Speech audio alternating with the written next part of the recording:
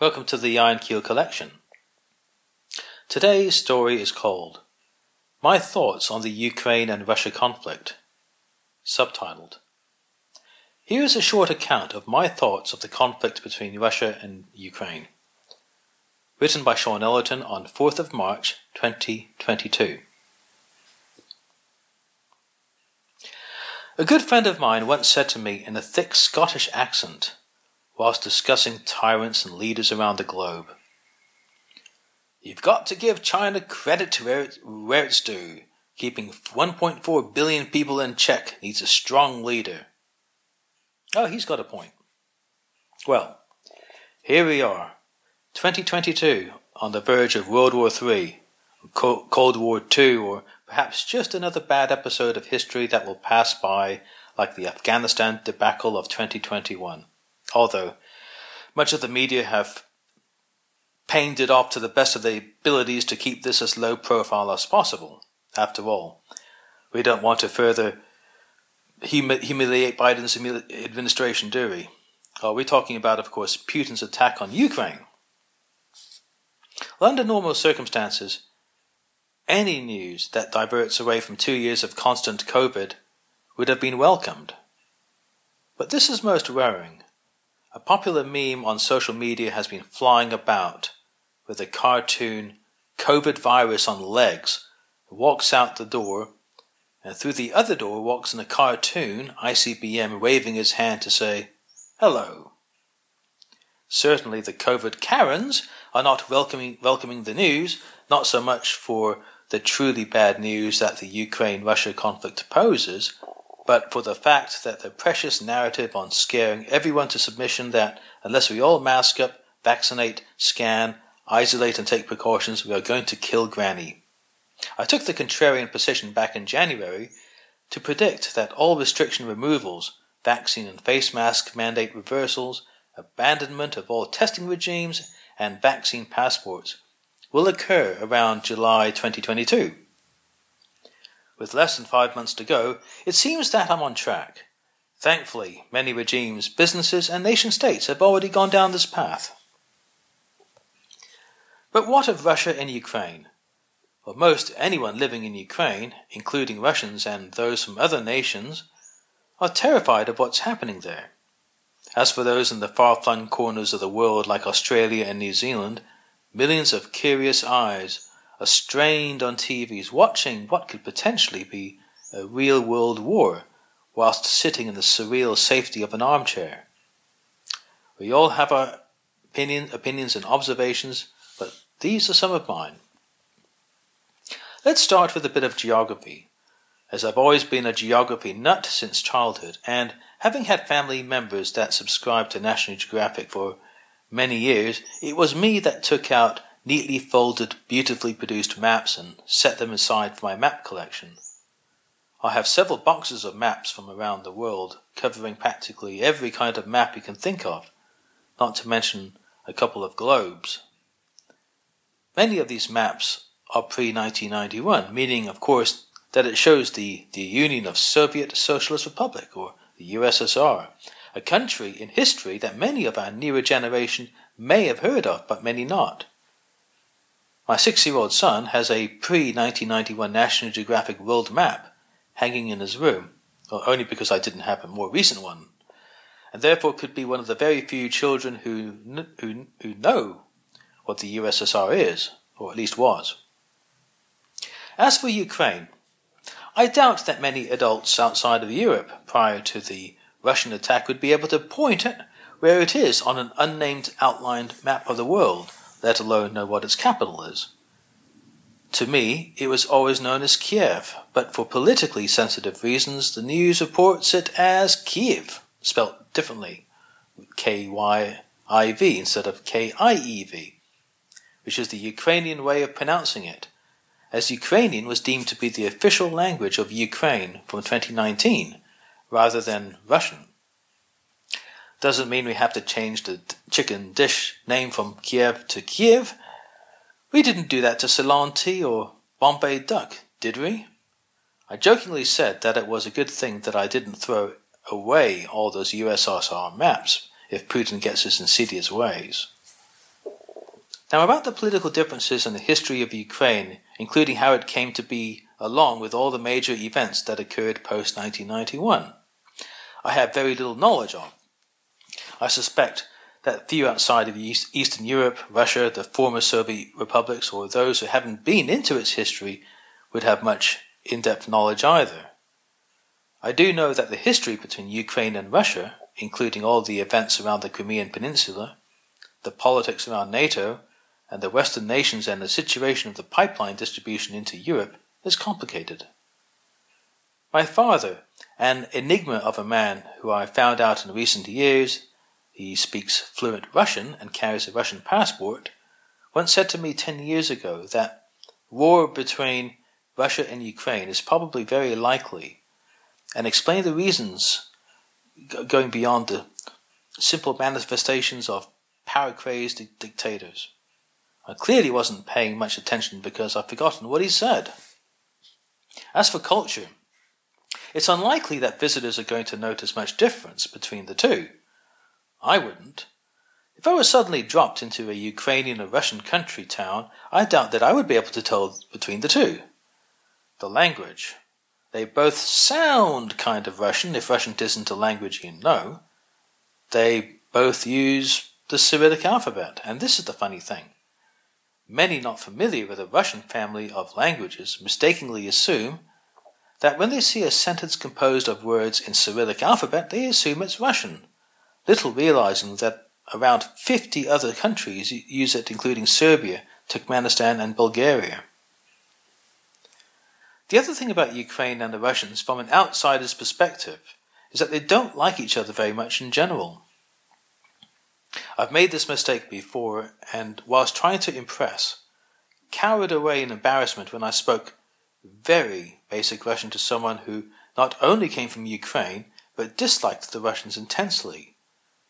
He spoke several other languages other than Ukrainian, Russian, and English.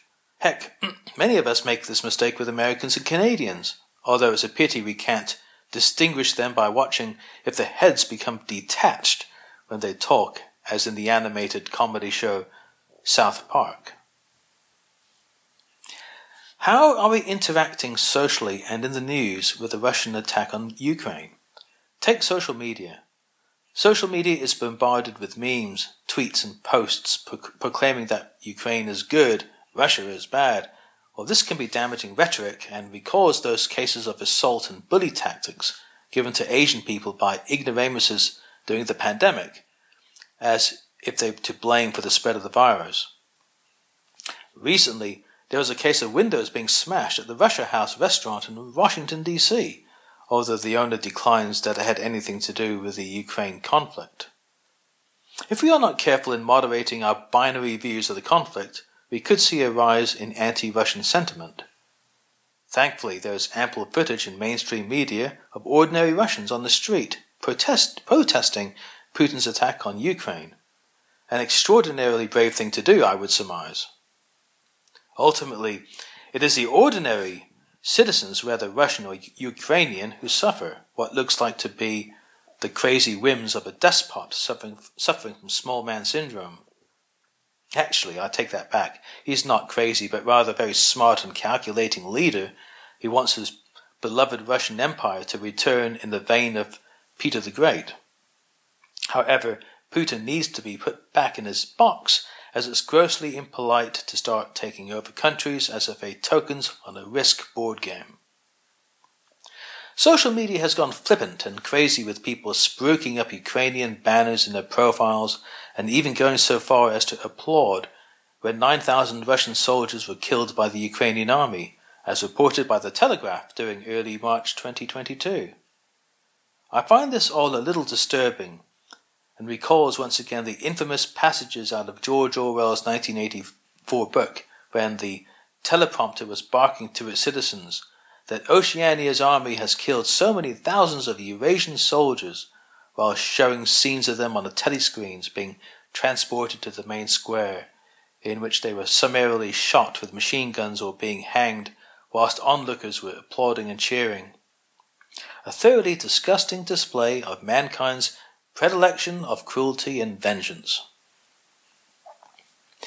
As predictable as can be, Europe persuaded big tech to ban news broadcasts from Russian networks such as RT and Sputnik. Naturally, this casts a greater sense of suspicion from those who have lived through 2 years of the same propaganda and censorship spewed by mainstream networks through the pandemic.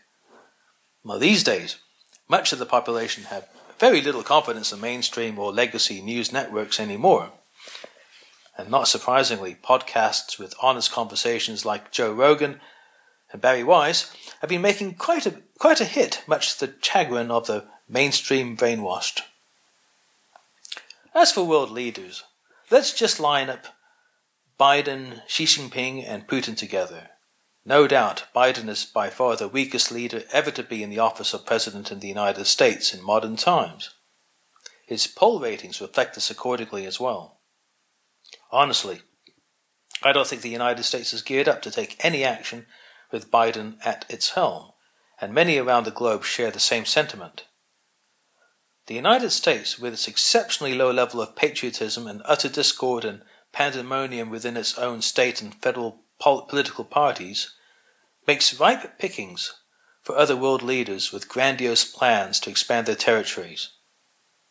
Trump, despite his terrible rhetoric and stupid moments such as flashing a Bible whilst walking from the White House to a nearby church, or reenacting capital punishment in federal prisons, and generally being buffoon-like in nature, was not a bad international statesperson. His peace agreements in the Middle East were notable, but predictably this was swept under the carpet or distorted by the media. Whereas Biden refuses to engage directly face-to-face with the enemy, what Trump did. He took the Machiavellian or Sun Tzu approach of keeping your enemies closer to you than your friends. It seems that grandstanding and imposing economic sanctions, which, by the way, never work, is the way the Biden administration and some other nations of the world are following. Much of the press are so still fixated on Trump that they took snippets of words saying that he called Putin a genius. Well, naturally, this was an excerpt taken from a much longer speech, which, without hearing in its entirety, has been grossly misconstrued by many. In a nutshell, I highly doubt that the Afghanistan debacle and the Ukraine conflict would have taken place under Trump's administration. Consequently, Biden supporters and Trump haters have become somewhat quiet these days because deep down many of them know this to be true as well. Well, stepping back in time, those of us who have lived through the 80s during their earlier years, especially from the deep interior of the United States, where I grew up, will remember what it's like during the last years of the Cold War. Memories spring into action. Reagan, Missile Command, War Games, Red Dawn, NORAD, the song Russians by Sting, and many more aspects of political and social life. We all knew that if one ICBM fitted with a nuclear warhead was launched, others would follow, and that would be the end. Literally. No country armed with nuclear warheads would benefit from a nuclear strike, because nobody would be left if an all-out nuclear war prevailed. Think of Neville Shute's novel, On the Beach. After all, what would be the point of annihilating a city if you then cannot occupy it? So, as much as the fear is palpable as far as the threat of nuclear strike is concerned in today's Russia-Ukraine conflict, and if we can take a leaf from the past, it is unlikely that we will have to be concerned with a nuclear attack. Putin is not mad or insane. Conventional warfare, as damaging and horrible as it is, will most likely continue to prevail, as it already has extensively this century in the Middle East, including Iraq, Syria, and Yemen. Frankly, I am surprised that we haven't had a nuclear bomb strike from an extremist group harboring no value in humanity, but I guess making a nuclear bomb is, thankfully, quite a difficult thing to do. I did read something 15 years ago or so that someone in a New York City apartment was nearing accumulating enough nuclear material to get it to critical mass, which made a bit of a stir in the press when he was found out by the local authorities. Perhaps the most damning aspect we can take away from all this is knowing that more could have been done by the West to prevent this from occurring. Just over a year in with the Biden administration, the United States had made a complete mockery of itself by focusing on petty internal issues that divided the nation and fomented mistrust between its government and the people.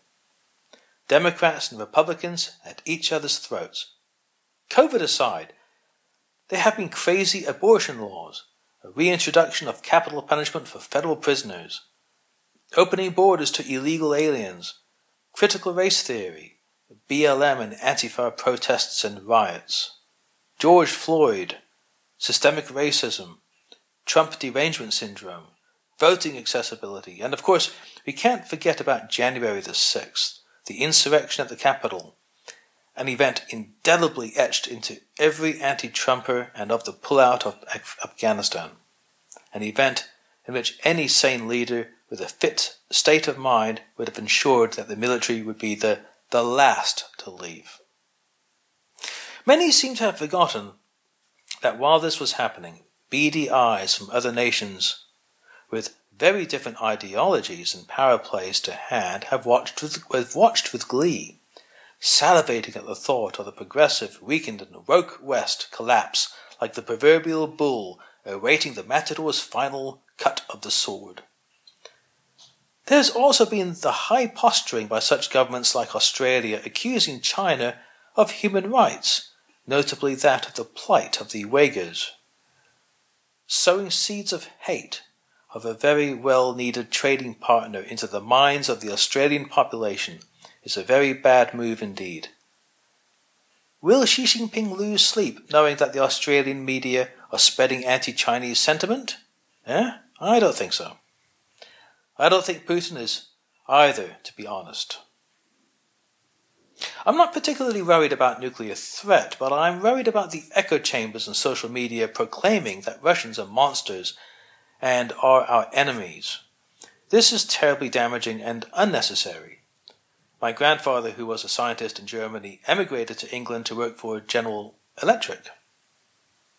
He was involved with a number of quite significantly important projects in Nazi Germany, including the heavy water project in Sweden, and the attempt to create nuclear fission using high-voltage electricity. Thankfully, they didn't succeed.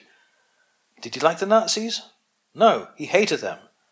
But he needed a job and had plans to emigrate as soon as possible, as did many of Germany's brilliant scientists.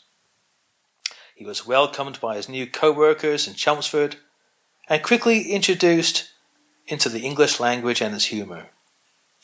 However, there was a lot of mainly uneducated and untravelled population who hated the Germans at every level. They wouldn't eat German products. They wouldn't buy a German car. In general, the stupid masses hated anything German.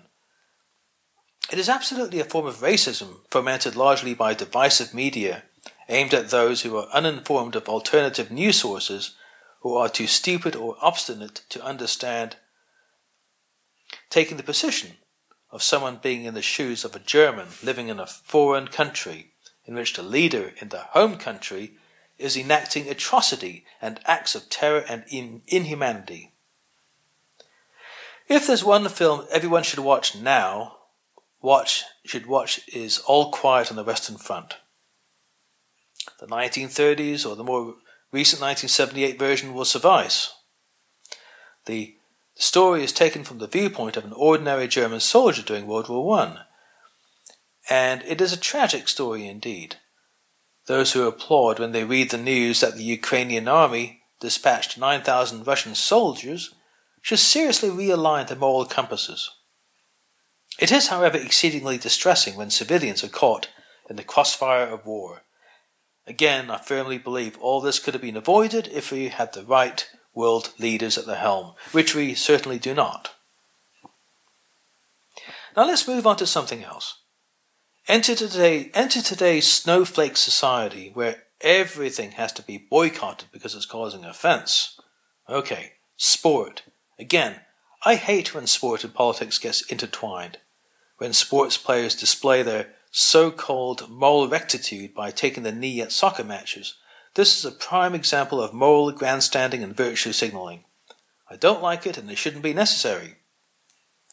With the Ukraine situation and of others similar in the past, we have or had athletes who have trained their whole lives to become sports legends, only to find that they are not allowed to participate because of the actions of their governments. Sports is supposed to bring people together. Take the South Korea and North Korea football matches, for example. And during the last Cold War, proud Americans and proud Russians would go face to face in battle to compete in their sport, and by golly, did they how. There are many an ice hockey game played against Czechoslovakia and the USSR, with much blood spilled on the ice. Olympic players on both sides of the Iron Curtain would play with their utmost of the power and ability to win. Even really serious chess matches were played between the USA and the USSR during the height of the Cold War. But these days, we have a festering blizzard of snowflakes who refuse to play against a political enemy. I can't understand this at all. Perhaps they need to see that old 70s classic movie, Rollerball. A couple of other stories portraying immaturity, stupidity, shallowness, and moral high virtue signaling. First, are various liquor stores to destock their shelves of Russian vodka, despite the fact that they had already bought it.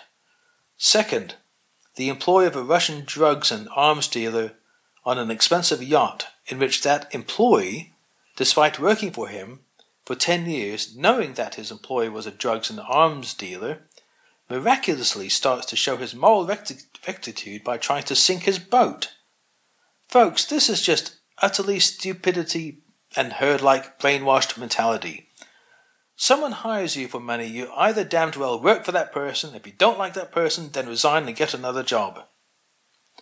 I was thinking of the White House spokeswoman, Jen Psaki. Well, she's got one crappy job, in my opinion. She might have her own thoughts on what she believes in, but her job is to be the mouthpiece of the White House, and she is paid accordingly. If she suddenly believes that the administration is doing something of which she personally hates, is she going to openly say this in public while employed? Of course not. In sum, the situation in Ukraine is certainly not good. But many of us forget that other situations that have been taking place around the world in other countries are equally, if not more dire as well. For example, the atrocities and horror occurring in countries like Yemen and Afghanistan have been neatly buried under the news from Ukraine. And prior to that, a pandemic which is on its last legs. And yet, much like the black squares of 2020, we have the yellow and blue banners springing up like wildfire on social media in solidarity of the cause. The most important thing we all need to exercise is rationality. We are running short of it, to be honest. Our governments are promoting embargoes and boycotts, which only damage those who are trying to make a living. They don't work anyway, because there are always loopholes in the system. There are some who are determined to starve the Russian people out by supporting these embargoes on the basis of forcing them to protest against its leader. And this is utter tripe and madness, especially from those who are afraid to protest far more minor matters in their own far more democratic country. Those Russian protesters who are caught are not going to get a slap on the hand like they do in Australia or in the US. No way. They may disappear from the face of the earth for all we know. I'm very saddened to see such responses that the only way to beat Putin is to force his citizens to protest him by condoning damaging sanctions to Russia. What is the solution? I don't know, but we have crossed the Rubicon of being able to talk to our enemies like the previous US administration managed to do. We will have to take some form of action, but what kind of action is uncertain.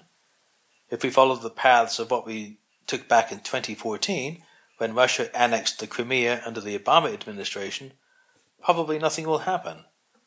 And Russia will claim its new prize with little resistance. Once again.